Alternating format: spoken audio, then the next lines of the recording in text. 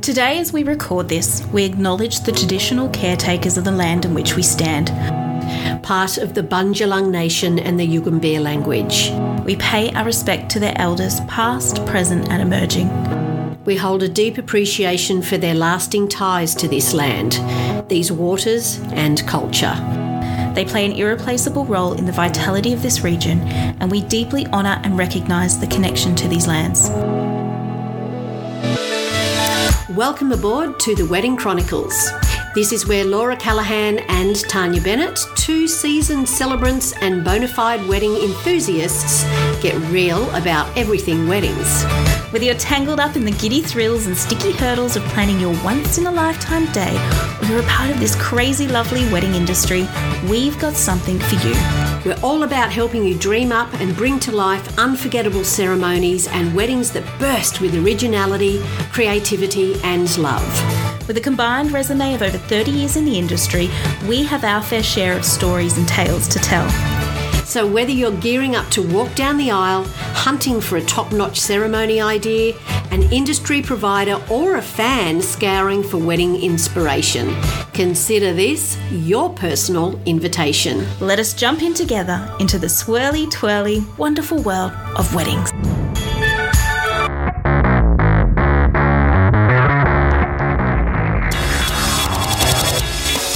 Hello there, welcome back. I'm Tan. Hi, I'm Laura. And today we are talking about... What would you do in this situation?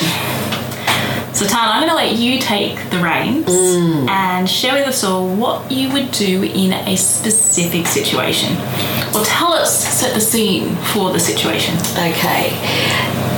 I think one of the worst nightmares you could have as a celebrant would be if the actual bride didn't turn up or the groom left. Yeah.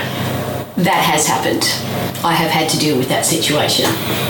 Okay, what happened? Yeah. It was only a small wedding and the groom arrived. The photographer at the time, she actually came up to me and she said, something doesn't feel right. Something's not right. I said, what do you mean? She said, with the groom, something just doesn't feel right. So I went over to him and as soon as I saw him, he was just white. He was white as a sheet. And I thought, okay, really need to sort of check this out and see what's happening. So I said, what's wrong? He said, I don't feel good. I don't feel right. One of the family members had decided that they were not going to come to the wedding, which rattled him a bit. And I just knew that, no, something is not right here. So I said to him, okay, let's go and take a seat and, I'll get you some water, sit down. And we had a bit of a chat. I said to him, how do you feel? Do you want to be doing this? And he looked at me and he said no. Oh, okay, yep. Yeah. So right at that moment I thought, well, okay, he's basically just gone no. He doesn't want to go ahead with it. And as you know, everyone needs to sign the no legal impediment form. Yep. So I asked him why he didn't want to go ahead with it. He said to me he felt that he'd been pressured to go into this marriage. They hadn't actually been together that long. Mm-hmm. They told me differently. I wasn't to know, but they had been together for certainly, a certain amount of time. And his words were, I just don't want to do this, I'm feeling pressured. And then felt like there was a bit of a flip there where it was like, no, come on, we'll do it, we'll just do it, like there's people here now. But I said no. Mm-hmm. Because he's told me, basically, and as a celebrant, I really had to put that, okay, you are telling me that you are not happy to be going into this of your own free will, so I can't then turn around and go, oh yeah, I'll just forget what he said, don't worry about it, we'll just do it anyway. Yeah. It's not the right thing to do. So he said, well, what do I do? And I went, well, you need to get in your car and go because the bride's going to be arriving any minute. So I explained to the guests that the wedding won't be taking place today. So very sorry, but, thank you, goodbye. They all sort of left. And then the bride turned up. Very hard conversation to have. I can imagine. Yeah. Very hard conversation to have.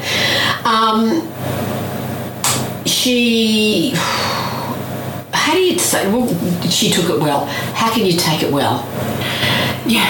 You can't take it well. How can you share that information? Like, how do you? I just said, look, I'm really sorry, but he feels that he can't go through with this today. He's not wanting to get married. She said, look, if I could get him back here, could you do it? And I said, no. Yeah. So it was, one of those situations that was very, it wasn't pleasant. But I had to think on my feet, really think on my feet, and go back to my training as well. Like, okay, this is not going to happen. So I can't run away. I can't go, can someone else deal with this? No, I had to deal with it. That day actually happened. That moment came. So you have to be very calm, cool, collected, and explain. Get your voice in a nice tone.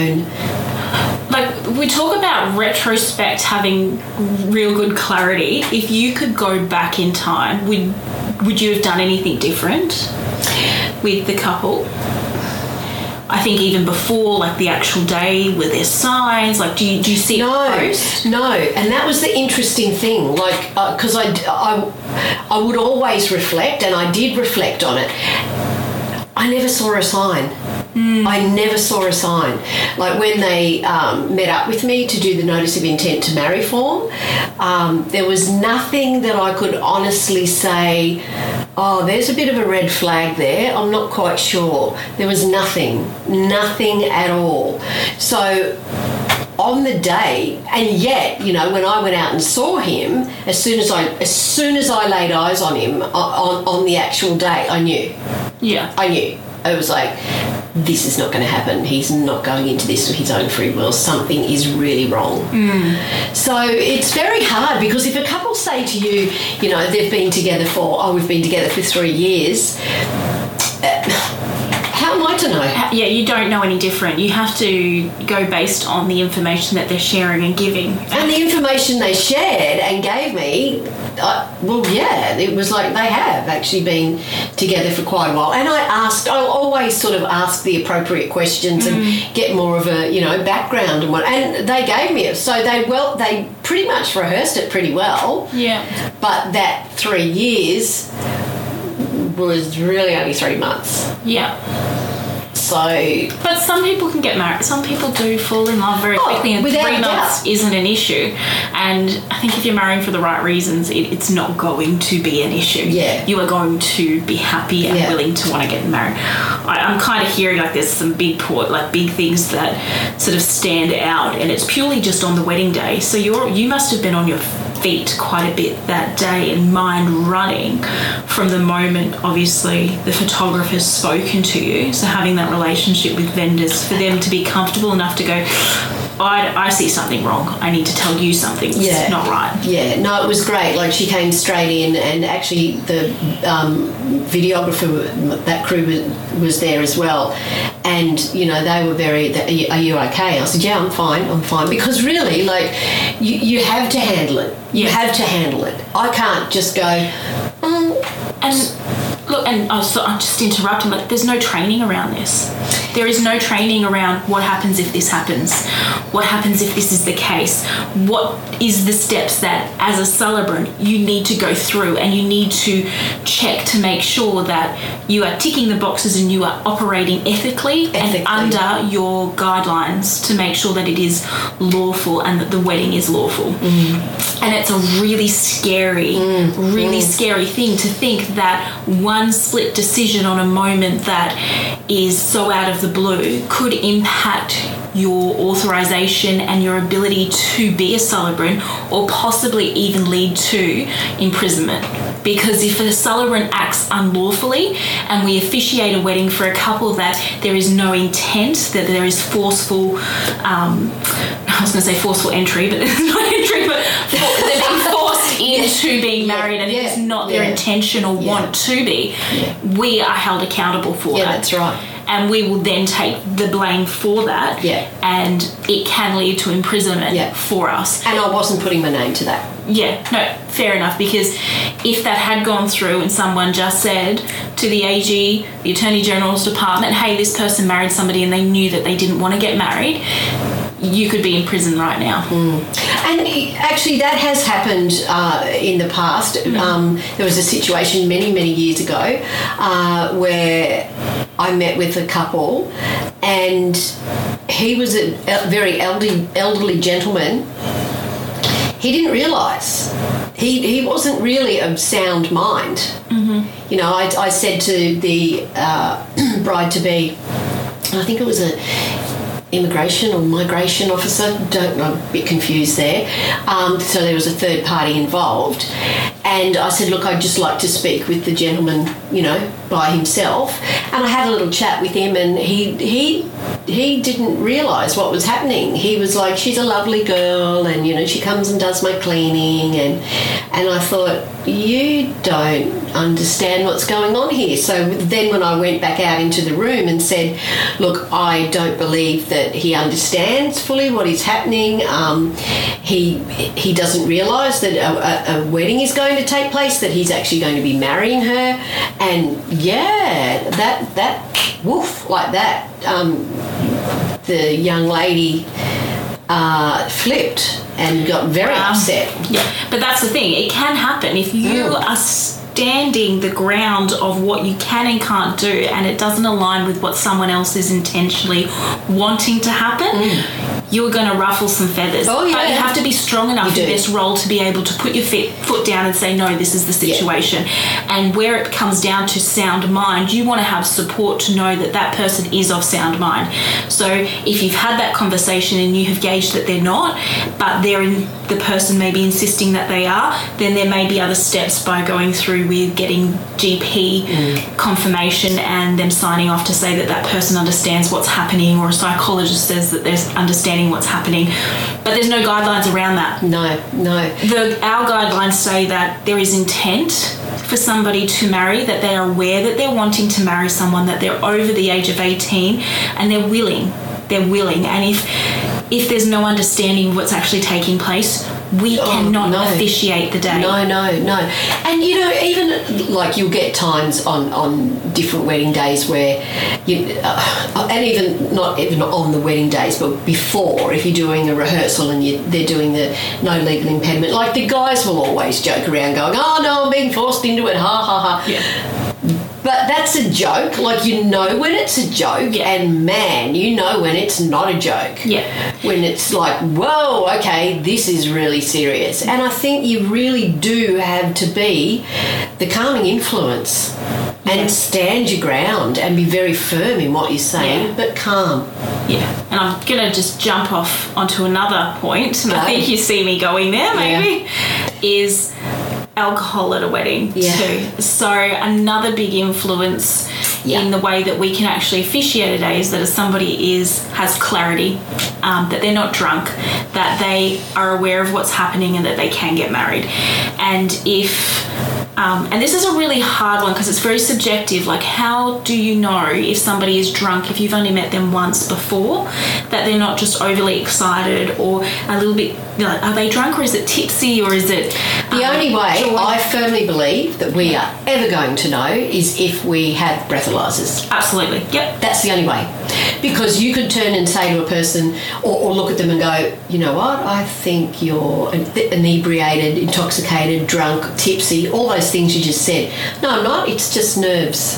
Yeah. How do you know? How do you know? Unless you've actually got a breathalyzer. How do you know? And look, I'm not in the room. I gauge it. You can tell. Yeah. You think you can tell. Yeah. Okay, but realistically, again, unless you got that breathalyzer, you don't know. But I'm not going to be in the room with the bridesmaids and the bride when they're getting ready. Have they had a glass of champagne? Probably. You know, you say to them, no alcohol. You can say all that, but who's going to police that? Yeah. Like the guys. A wedding many years ago, the guys went out the night before. Now, Would I have called the groom drunk at the wedding? No. But he went out the night before. He was feeling crook from He was feeling fairly ordinary. Yeah. But did I look at him and go, okay, you are drunk, I can't marry you? Well, no, because he wasn't. Yeah. This is the thing when it comes to training as a celebrant, these situations aren't discussed, and we don't know what we would do in those situations unless they actually happen to us. So learning through others and knowing that, look, it will happen at some point in your career where someone will say, I don't want to marry this person, and you're going to have to manage that whole situation from sending one person away to notifying the guests to notifying the staff to then notifying the bride or groom or whoever is coming to say that this is not going to happen. There's going to be a lot of emotions and expectations. There's going to be, it's kind of like with those 8 emotions, there's going to be questioning, confusion, pain, anger, and you're probably going to be the brunt of it all. But that's it. You be the brunt of it all, but I'll say it again, be the calming influence as much as you can. You know, I'm so sorry that this has happened, but be very firm, but calm. And clear about it. And very clear about it. And to add to that is make sure that there is something within your contract with your clients that protects you, because you don't want to have been there, done all the work, gotten to the day, printed all the certificates, given everything, the wedding not to happen, and then for you to be accountable in financial reimbursement for not fulfilling your role when it had nothing to do with you. Yeah. And you've worked already for that day. Yeah. So there's a few little things to think about in that situation of what you would do, but I think this is a really good topic, maybe even going forward in the future, that we start to bring up. What would you do if? And if you have had something or you've thought something that might happen at some point and you want us to have a little chat about it, or maybe provide our feedback, or if it has actually happened to us, let us know. Yeah, reach out for sure, because there's lots of different things that have happened along the way over my, 16, 17 years that, you know, some things I would change, I would do a bit differently. Other things I'm like, no, I'm glad I did that. Yeah. That's where I stand. I'm very firm about it. But yeah, it's experience. I think I put it down to the years that I've been a celebrant. Sometimes I suppress things that happen. You forget about it. You really do, because you've moved on to the next thing as quickly. You don't have somebody to bounce off or talk about it with. You don't have a moment to be in that and to process everything that's happened. You'd like to reflect and think about how you would do things differently, but sometimes you just suppress it and move on. That was interesting. That might have affected my confidence in some way, but moving forward, this would be how I would do it. Yeah, definitely. Yeah. So we're here to help. So let us know if we can. Please, absolutely. I hope you enjoyed this episode of the Wedding Chronicles. I'm Laura. And I'm Tan. And we'll catch up with you next time. Very soon. Bye now. Bye.